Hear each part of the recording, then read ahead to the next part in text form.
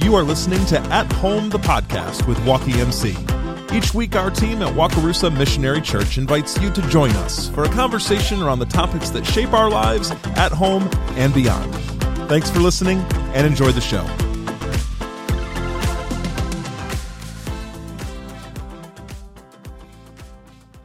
And welcome to episode 9 At Home with Walkie MC. Glad to have each and every one of you here. This week we're down a member. Angie, we're down a member. We've got Angie Brenneman, our family ministry pastor, and myself, Joel, here hanging out with you. Pastor Chris is off in California, slogging around in the mud and the muck, building houses for one of our mission trips. And so I did get a message from him earlier, so he's still alive. He's hanging in there, but wish that whole team well as they're working out and serving people. But we do have our guest, Jim Bontrager, with us today. Jim, welcome to the show. Glad to have you here.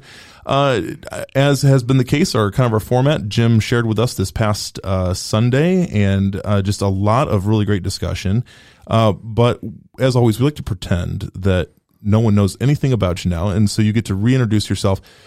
Jim, tell us, sir, what is it you do? And even some details about your family. Just kind of give us the bio, if you would. Sure. I'm married to my wife, Susie, 36 years and rolling. We got 9 children. We love them deeply.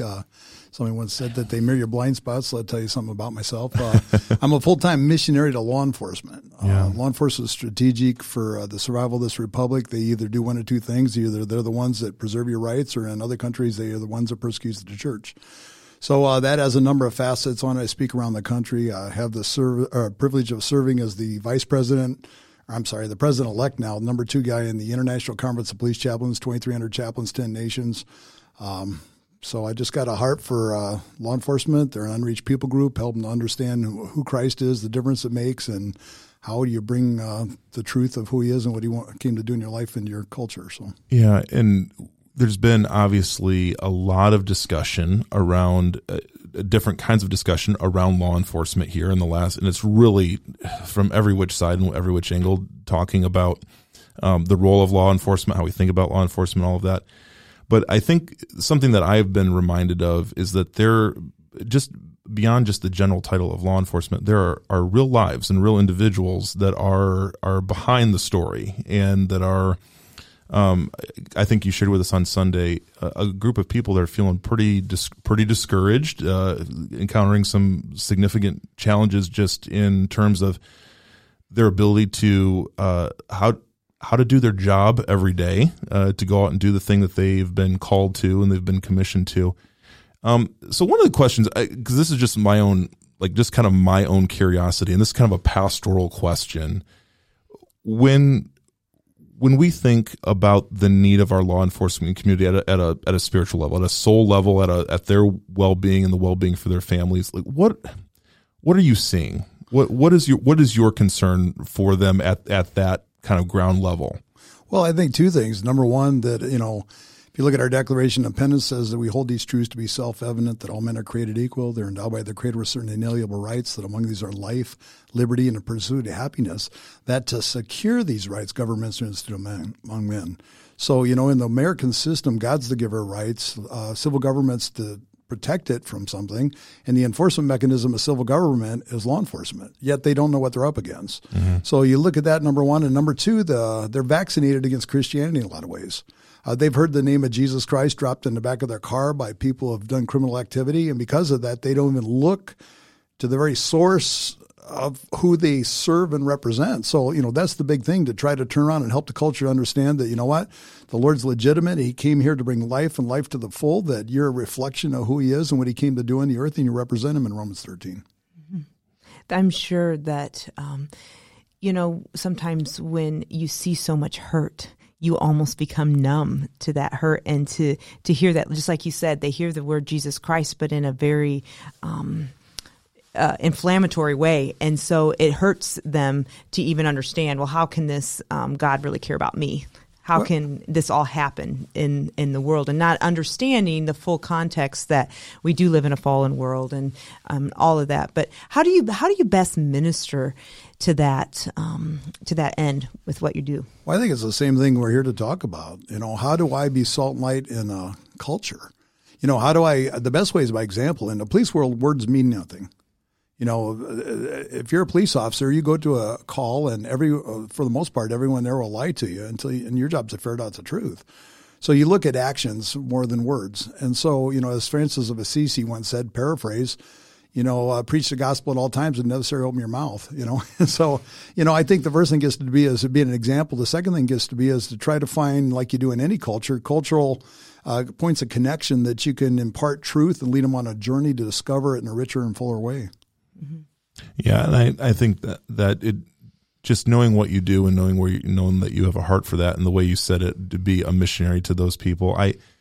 I think just in general church culture, I don't know if we have a radar up for that. I don't know if we have language for that there is a missionary need amongst that group of individuals that is significant and right. And well, meaningful. And if you think about jail ministries, how many churches have jail ministries? How many times do they walk by the very corrections officers that are taking the abuse, going through the hardship and trials and tribulations, and just walk by into the cell or somewhere else? It's an unreached. It's a group that we don't focus on. Yeah, that's helpful. So, Angie, transition us into the other, and these are kind of the follow-up questions, the conversation that come out of our previous discussion this past Sunday. Let's tee it up for Jim and see where we go. That's right. Well, I think you brought it out right at the beginning, and you had everyone ask each other around the table, how can you define freedom? And you had to define it without using the word freedom. And then we brought it back to the large group, and you went to the youth table. Do you remember this? Yeah. And then the freedom was defined by the youth table as freedom is being allowed to do what God tells us to do without anyone telling us we can't. So this question came out of that. I would like to take a deeper dive into this whole question. It says, if we lose freedom, are we no longer free? Does losing our American freedom remove our freedom in Christ? This was sent through our text message thread, which has been a really nice way to get questions from people. So this was brought up by that discussion yesterday. So take us down this road. Well, I think you look at John 4:24, God is spirit and his worshipers must worship him in spirit and in truth. There's a dichotomy. We're eternal beings stuck in a space-time continuum and a bag of bones here. So the reality gets to be is, there's two aspects. Obviously liberty is truly an internal thing that works this way externally. So, as believers, there's no way you can lose your salvation if you're sincerely a believer in the Lord Jesus Christ. And I believe with all my heart that, that's the beautiful thing about it. I think of, even like looking back at, back in the, I can see his face, the Jewish psychologist back in the Auschwitz, Viktor Frankl. Just looking back at Viktor Frankl, and just one of the things that was interesting about reading his book, Man's Search for Meaning, is the very fact that, he realized that the Nazis could make him do every aspect of his life, but one area they didn't control is his response.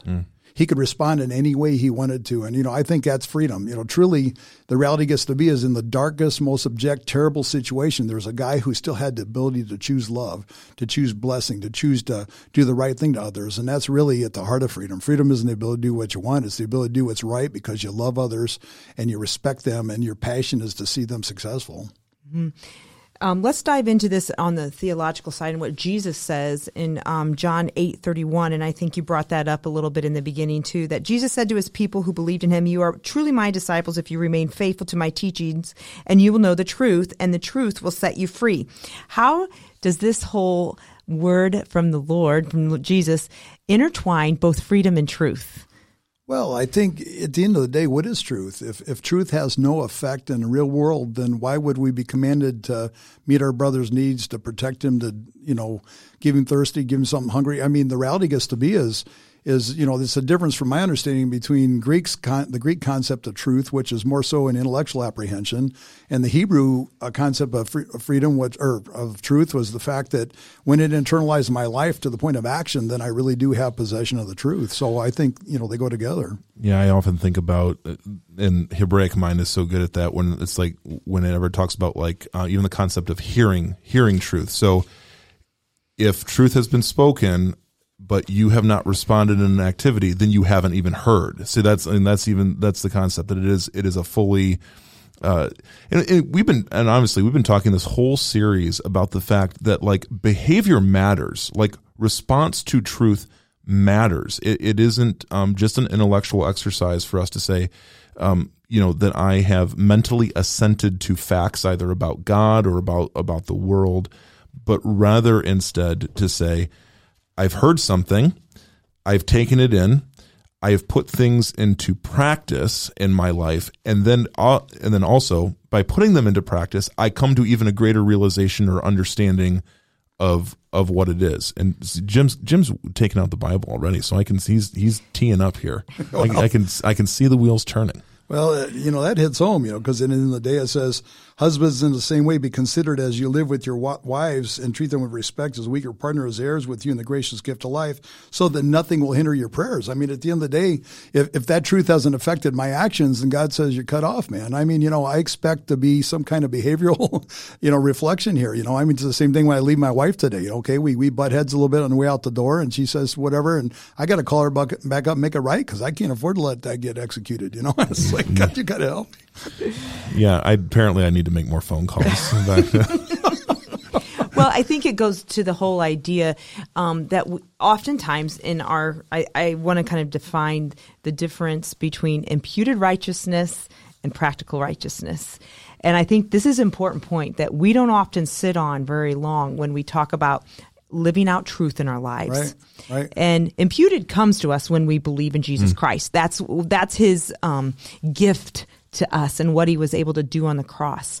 But practical righteousness and living that out in behaviors, and how does that look like in our culture today? Right. Well, and I think, it's justification and sanctification. At the end of the day, I always loved the illustration that, if I was born a prince, I'm as princey as I'm going to get, but I probably make a big mess of my diapers. I have to learn how to bounce my head off the coffee table a couple times, maybe pick up a sword and swing it, But at the end of the day, the goal in the journey is why am I doing this? What's my motivation? Number one is because Christ has been gracious to me, And because it's the goodness of God that led me to repentance. It's the goodness of God that caused me to take a heart full of self-centered love and turn around and be transformed to other orientation. It's the goodness of God that, and the right motivation is I don't do any of this because I have to. I do it because I love my brothers and sisters, and I need to be the best version of me that I can be so that I can play it out in real life application to make the world a better place, because that's what Jesus came to do, show us sacrificial love through action.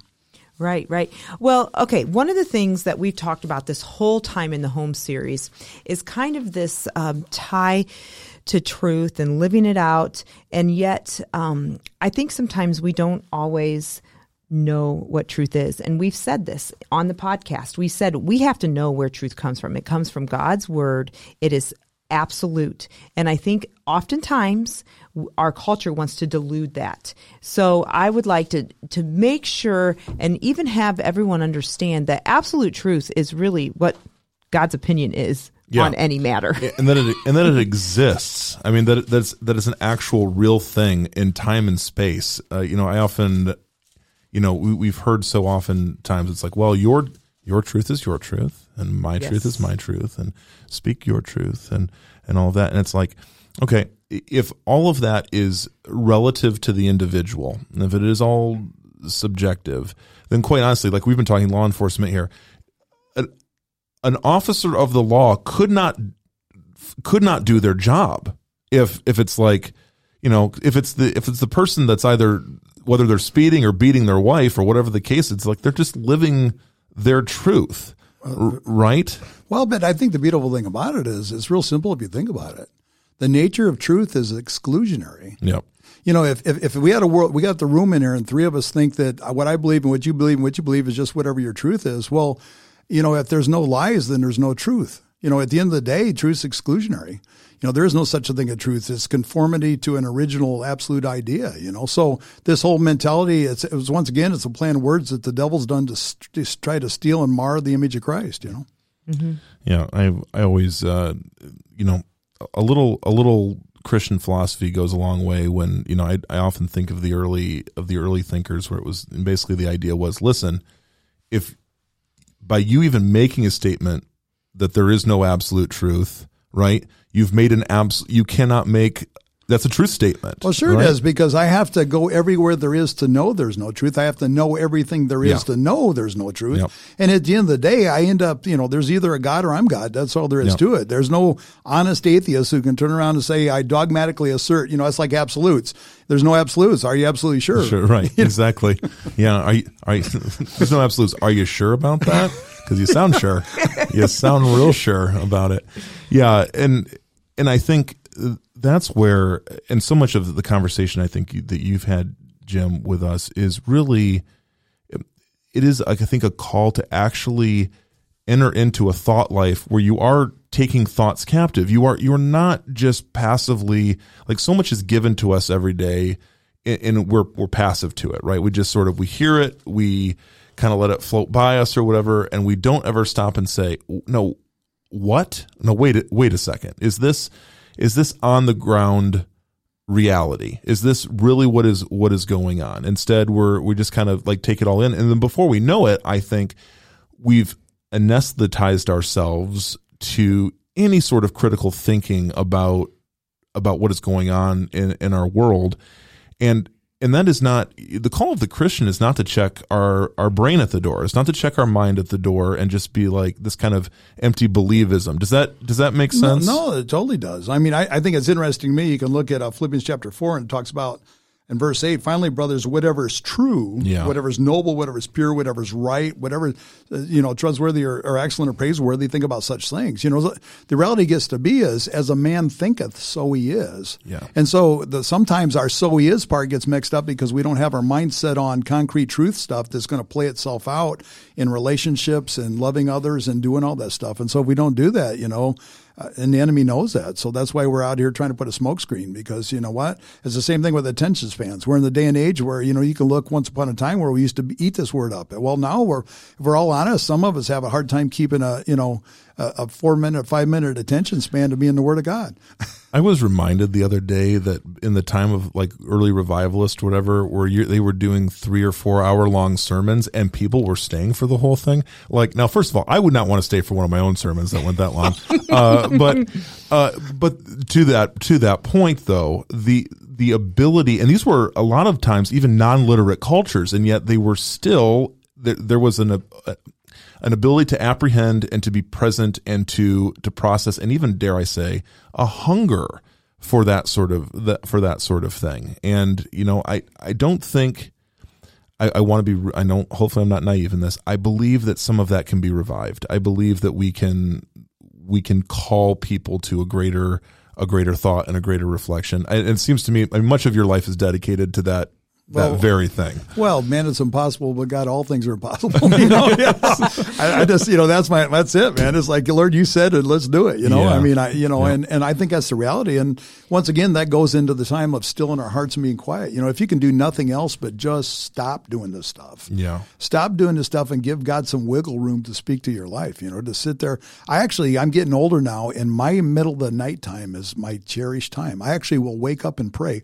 I'll wake up and spend time. I'll ask him to tell me, then teach me, and I just love that. If you look at Isaiah 50 verse 4 there, it says the Lord's given me an instructed tongue, but it goes on to talk to me. He speaks to me in the night and gives me, and for me sometimes is when a light bulb comes on. It's when I suddenly get a concept or something. I'm like, Lord, that's beautiful. And it seems like you come to consciousness and you lose it, and so I think, that's our challenge nowadays, is sit there and get time and stop and just to say, God, produce in me something I can't produce myself. I think I've read on this and this devil's schemes.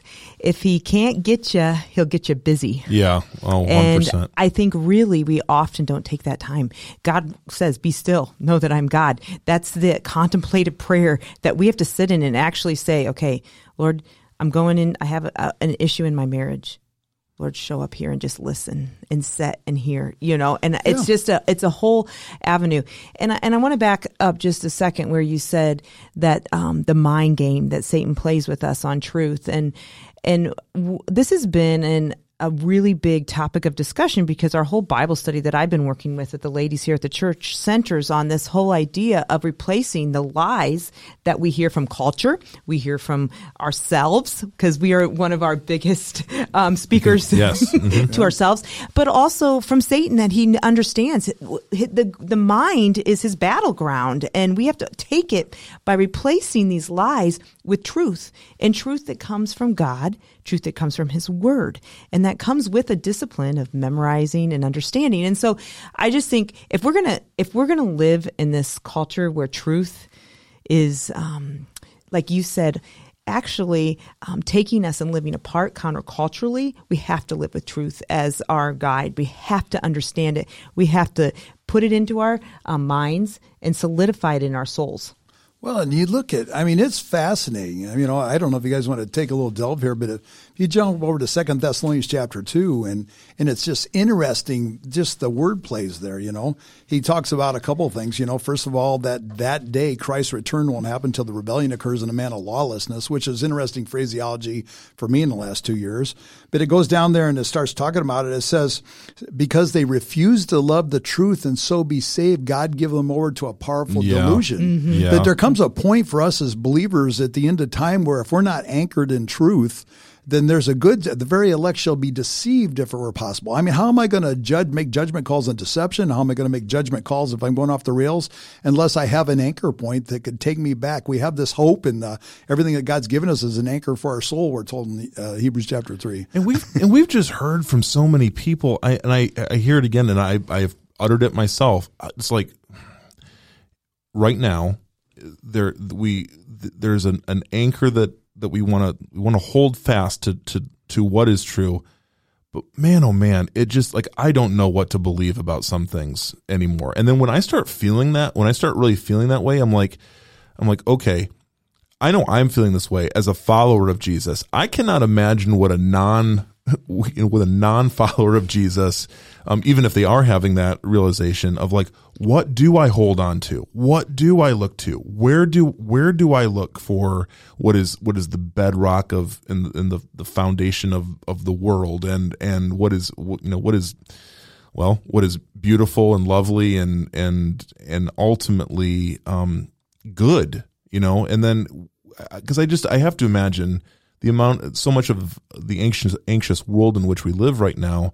A lot of the anxiousness is coming from the fact of our compass is off kilter here. I don't know how to get it right. Where do I look? And then hopelessness, depression, anger, violence, all of these things, it just seems that they follow pretty quickly thereafter.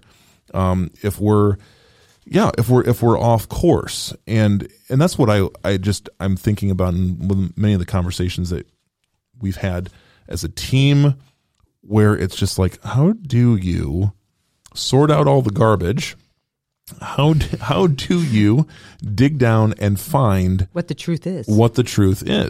Right. Well, and it's important. It's fascinating. If it's the one of the beautiful things about being 62 years old is I'm looking back here and I'm thinking, where have I been? You start to see how things tie together. You start to see long-term consequences for behaviors and thoughts. And it's interesting to me in Romans chapter 1, it starts talking about verse 24, and starts talking about, 25. It says, they exchange the truth of God for a lie and worship and serve created things. And it goes on to talk about that become the very foundation of, sexual deviancy. That became the very foundation of envy, stir, strife, all that stuff, And so, I just think it's so important for us to really, we have to be anchored in it, because there's times where, that George Orwell quote I mentioned is, there comes a point in a time of deceit where telling the truth is a revolutionary act, because at the end of the day, it's like you can think you're going insane. And I think that's why we got to encourage each other, and all the more as you see a day approaching. I think one of the things we have to do, it's easy to get discouraged. It's easy to be overwhelmed by the lies when you got brothers and sisters and say, this is the way, walk in it. You're not going crazy. I feel the same way. Suddenly you're realizing, no, that we're on the right track. We got to stay in the fight, Yeah. Yeah. And that's, I think it's just a good life posture is just to say, in as much as it depends upon you, tell the truth. Right. Or at least don't lie. Well, but I think there's something even one step farther. See, when I was young, I was a young, zealous evangelist. I used to go out and talk to street people, and I was in some crazy places, which was dumber than rocks probably. But at the end, I used to think I have to tell people the truth. Okay. And see, as I got older, I realized I need to tell people the truth in love. That if I didn't do it in love, I can go up to somebody and say, "Gee, you're whatever, uglier in the backside of a whatever." That probably doesn't help the cause, even though, but at the end of the day, it gets to be, what's my motivation? But as I even get older, I realize there's timing. I tell the truth in love at the right time, because there's times where God will put something in my heart and it's not time to deposit it right now. Yeah. It's time to sit on it, pray about it, and all of a sudden, bam, there he says, it's time. And, a truth spoken in season at the right time with the right heart attitude, will set you free. It's something that the incarnate truth itself lives inside us, wants to pour out through us to a lost and broken world. Right. And so we kind of laid this idea of truth. So here's a question that came in yesterday that I want to build on. Now that we've kind of expanded this whole idea of absolute truth that exists, we must live it and we must live it out. Do it. Yes. Yeah. So here's the next question. How can a culture who has lost its moral compass, its grounding in truth, be governed? This is a pretty big question. Oh, yeah. Well, you know what? The beautiful thing about it, we talk about our founding fathers. I reference founding fathers and just give you a couple quotes that, has meant something to me. John Adams, second president, he said a couple things. He said, first of all, we have no government armed with power capable of contending with human passions unbridled by morality and religion. Avarice, ambition, revenge, or gallantry would break the strongest cords of our Constitution as a whale goes through a net. Our Constitution is designed for a moral and religious people. It's wholly inadequate to the government of any other. You can look at, he said also that public virtue cannot exist in a nation without private virtue, and public virtue is the only foundation of republics. I can even look at Thomas Jefferson, and what he said about Jesus. It's fascinating that even our least overtly religious founding father said this. He went on to say that the precepts of philosophy and of the Hebrew code laid hold of actions only, but he, Jesus, pushed his scrutinies into the heart of man. He erected his tribunal in the region of his thoughts and purified the waters at the fountainhead. That he was even acknowledging the fact that the unique thing about Christianity was how it takes the thoughts captive, purifies the waters before they become actions. Jesus said, if you look at a woman lustfully, you committed adultery in your heart. Well, guess what? If I take that thought captive, then I don't physically do it. If I turn around and look and say, I'm angry with my brother, I committed murder. Well, guess what? If I take that thought captive, I don't do it. And so, I think, the reality, the sad reality is there comes a point where we can't do that. But at the end of the day, I look at this and I say, what's the nature of love? The nature of love is, if I know that, why would I not share that with the world that needs that to survive? Why would I sit back and let them just blow up the very object? Because my kids are going to grow up in some kind of culture, or my grandkids are. And so I think that's point's well taken, but I think it's up to us to turn around and give us a greater impetus to change hearts and lives, because that's our mission. I know. It's kind of the broad mission. The broad question here actually comes down to the personal commitment to Jesus. Right. Because Jesus brings us the moral compass. The truth brings us the moral compass. And we have to live with that in mind, because it keeps us, in control. And the whole idea of not only just self-governing, but it keeps us doing the right things and moving forward. Well, George Washington said it this way. He said, of all the dispositions and habits which lead to prosperity, religion and morality are indispensable supports. In vain would that man claim the tribute of patriotism who should labor to subvert these great pillars of human happiness, these firmest props of the duties of men and citizens. That he actually believed that us as believers were the foundational thing holding up a republic, and that's why it's so important. What I was trying to say is, listen, each one of us has a sphere of influence to let the truth live through our lives. Number one, one of the primary truths I think is important is the fact that 1 John 1:8 says, if we claim to be without sin, we deceive ourselves and the truth's not in us. I mean, the first foundational thing is I'm a needy person. And the reality gets to be is then I can tap into a merciful God and being a receiving mercy and sensing his unconditional love that can help me to unconditionally love others and help to impart truth to them in a gentle way that's respectful, realizing, brother, I'm there with you, And in doing that, that's what gives us the ability to be salt and light and to love on others, is that compassionate approach to coming in and I love you and I want to help you to see a better way that doesn't kill you like your current course. Yeah. Yeah. And Jim, I do wonder, in your line of work, when have you seen, I guess, because I'm guessing, I mean, you speak all over the place, and I don't know how the exact logistics are of like the way you're interacting with all the, different folks in law enforcement and all the people that you're doing it.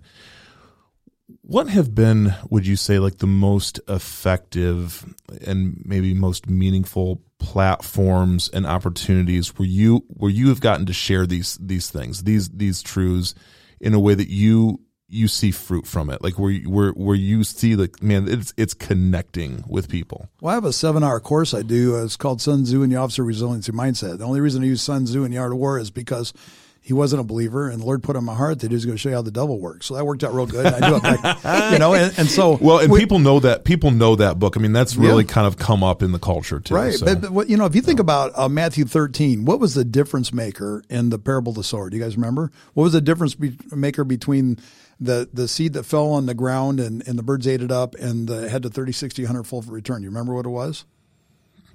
Where it went? What was the difference? What in the parable of the sower? There was something that made a difference. That was the difference between the seed that fell on the ground and the birds ate it up, and the seed that had 30, 60, or 100-fold return. What was it that made the difference? The same element was in both those things. Do you remember? Where it was planted. Well, it was understanding. He said, those who receive the word and don't understand it. Right. Yeah. Yep. The devil comes and snatches it away. Those who receive the word and understand it, it says in the last version, become fruitful in 30, 60, or 100-fold return. So to answer your question, what I do is I try to help police to develop a worldview. And build their understanding. Well, it does, because at the end of the day, if Christianity says that love does no harm to its neighbor, and if that's really the impetus, if my thought of you and my love for you causes me to be responsible and do the right thing, and that I try to live my life to not offend you or hurt you, well, that makes me other-oriented. And if the nature of sin is self-centeredness, what James talks about, chapter 4, verse 1, what causes fights and quarrels among you that come from your own evil desires and all this stuff. You want some, you kill and covet and do all this stuff. Well, if that's what I'm experiencing as a police officer on the street on a regular basis, as mad, sad, and bad people who won't take ownership of their lives, who steal, plunder, murder, kill, do all that stuff, don't you think the good guys should be different than the bad guys? Well, there's only one that way happens, is a heart transformation where we do it. So to answer your question, I have a system where I sit down and try to help officers in a quote-unquote secular way get a worldview to understand that this country was founded on another orientation. That other orientation has historical reference in Christianity. And whether you're a Christian or not, you can at least appreciate the fact that you have to be other-oriented. Now, the question gets to be is if you take a hard look at yourself and judge yourself, you won't come under judgment. And then you can see clearly to remove the speck from your brother's eye, And so to answer your question, to do that in 7 hours, and we've had a lot of wonderful things happen where officers are saying, okay, that makes sense, and they embrace it, Getting them thinking. So I want to take this down to kind of the last thing you shared on Sunday.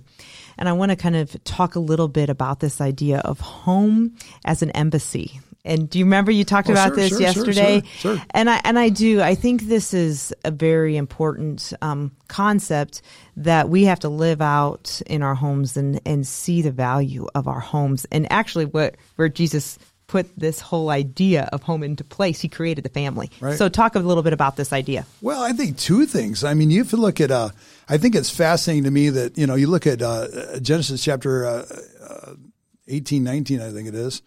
And Abraham there, and what did God say about Abraham? He said he chose him, and he chose him. He says that he'll direct his children, his household after him, to keep the way of the Lord by doing what is right and just, so that the Lord will bring about on Abraham everything he has promised him.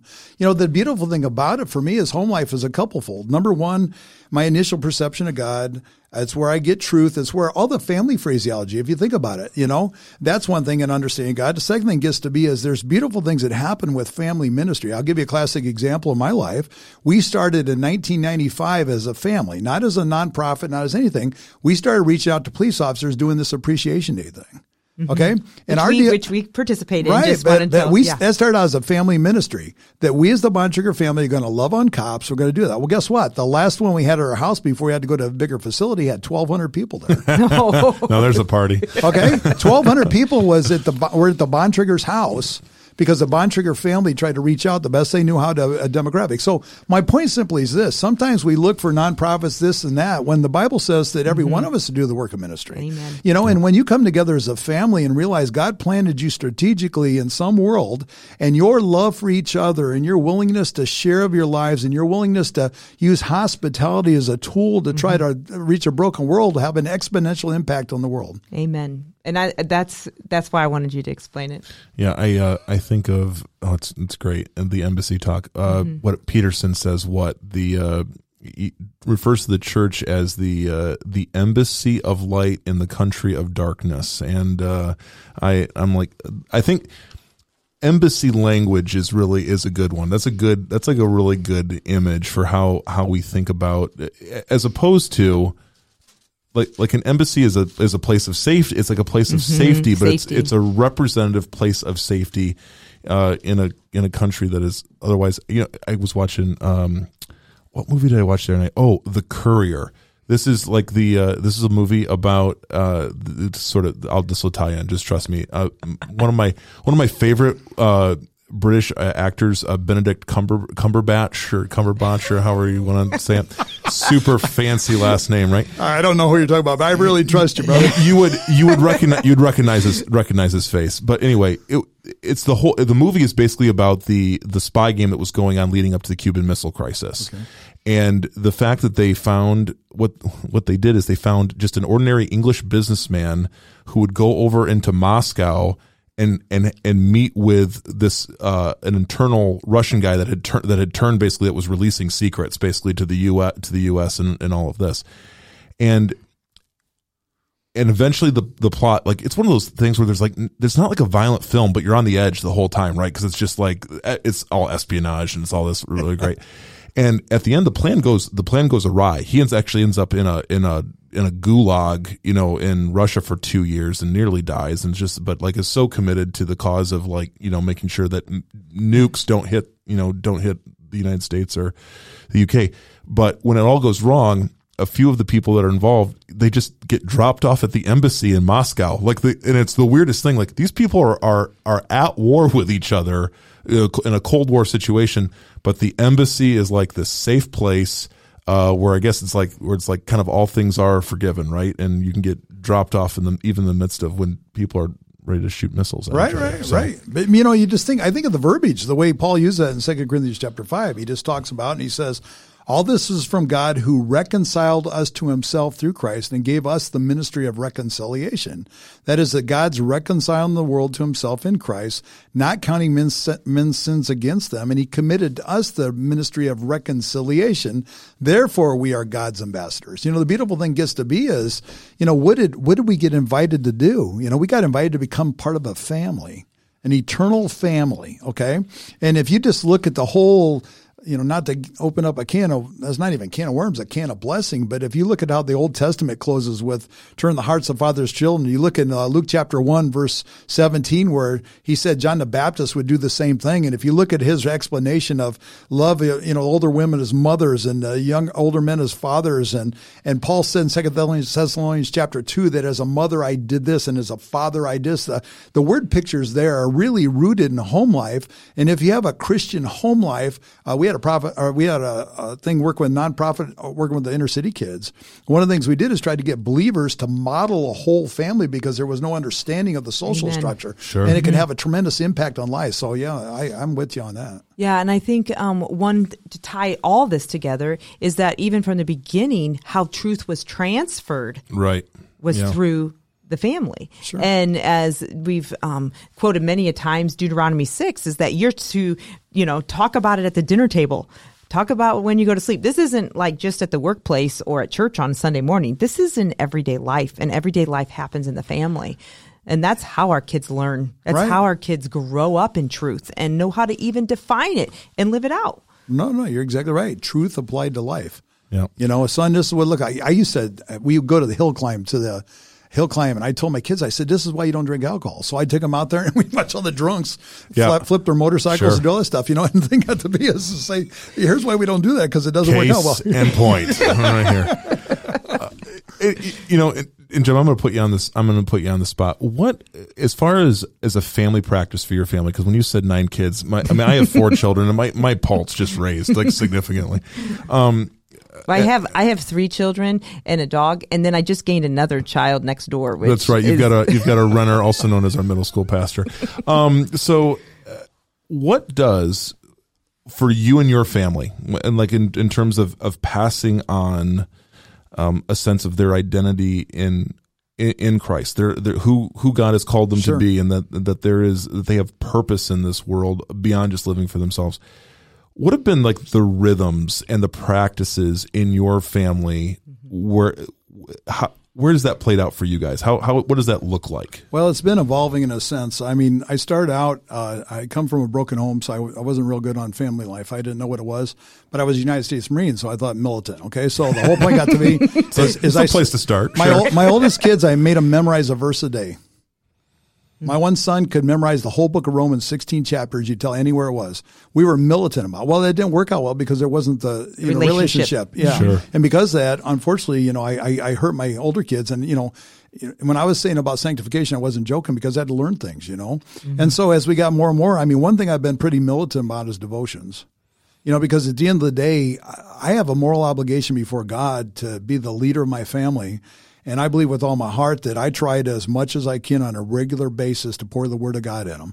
And I try to sit there to help them understand what it looks like. As a matter of fact, it drives them crazy almost just because, but the beautiful thing about it as they get older, I'm proud of every one of them because I see, they're not all perfect and I got a couple that are wobbling pretty bad. But, at the end of the day, I've seen the fruit of that and how God's taken that stuff and now they can approach the times and they understand a lot, and they're not deceived as much and they don't go along with certain cultural fads. As a matter of fact, they stand against it, And so those are a couple of 1-2 punches. We memorize the word of God. We put a lot of it in this. And the second thing got to be as we just turn around and we're militant about devotions and how does that play out? We tried to do that in Deuteronomy 6. It's like, listen, here's why.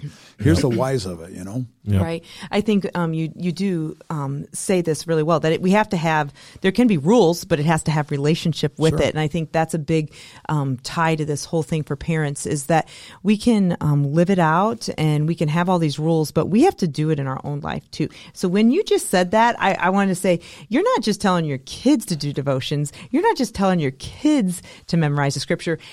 He knows what he's doing. He's been here with his Bible and he knows exactly where he's going. If any of you have heard the heavy thumps on the table while we've been recording, that's Jim's Bible that is marked up more than my daughter's room wall from the crayon that she put on it. Like it's a thing. But that's modeling. That's modeling. That's what I think that we have to have in our home. And I think that's where it ties to that leadership. That leadership mentality of the home and that embassy idea that there's a leader. We're coming together. We're going forward together as a family, but leading with Christ forward, Christ-centered forward into this culture that we're safe here. You come home, you're safe. You can share your concerns. You can even ask the questions. And I think that's where we have to be this for our kids as parents. We have to let them ask the questions because they need to answer those things. Well, and either we answer it or someone else does. Well, and that's true. And I think the other thing, and just to encourage anyone to listen right now, is I'm just telling you right now, one of the things I did that I didn't think worked at all is when I made it wrong, I tried to make it right. And sometimes that was multiple times a day. And I had my daughter come to me years later and said, Dad, the way you modeled trying to brokenness and trying to do the right thing, she said, I hope I'm like that with my kids. And I started weeping because I thought, What are you talking about? I blew it. You thought I'd been striking out for so long. Yeah. So I think it's just being real. It's just being real, living a genuine broken life before others, and knowing that there's a God up in heaven who can meet every inadequacy, who can give you wisdom along the way, who can help you every deficiency you have, and that you can have a confidence that he has a heart for your home more than you do, and that if you want to invite him to be a part of the equation, that he can come in there and bring life and life to the full, and you as a family can thrive like never before. Mm-hmm. That's right. Well, we're almost at the end of our time, and I got to say that just, man, talk about landing the plane. Good golly. For this whole series and in reality of. Yeah. And so first and foremost, Jim, we want to say we so appreciate just the gospel centered love that you have for a group of people and for all people.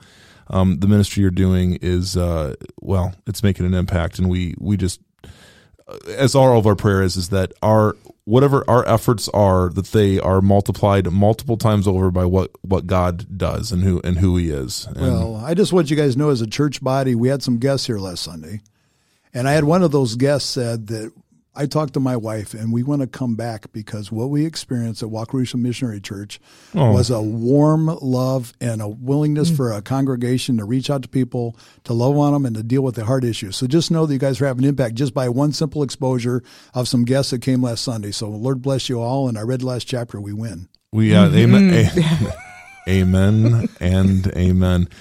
Friends, as always, we just want to say thanks for tuning in. This is episode number 9, and we are coming to the end of this section of our At Home. Oh, there's much to come, Joel. There's so much to come, and so please stay tuned. Stick with us. We'll be releasing some holiday episodes, dare I say, and some special guest episodes. Oh, special guest episodes! We're just gonna keep you in suspense. That's what we're gonna do. So hang on tight, guys. As always, we just appreciate if when this stuff comes out to you, feel free, share, like, subscribe, do all the good stuff. You can always find us over at walkemc.org. It's a good way to get in touch with us. We will also have, as we do, we'll have all of Jim's contact info and all of his good stuff. If you ever want to know more about him or reach out, we'll make him embarrassingly easy to find. So that's our goal. So as for me and Angie, thanks for being here. Mm-hmm. Jim, thanks for being here. Thank you. Appreciate you, brother. And until next time, guys, grace and peace to each of you. Thanks. At Home, the podcast is produced by Wakarusa Missionary Church in Wakarusa, Indiana. If you've enjoyed the show, please leave us a rating and share this episode. Additional resources related to each episode can be found by visiting walkymc.org. That's WAKYMC.org. From there, you can click on the At Home tab for more information. Thanks for listening.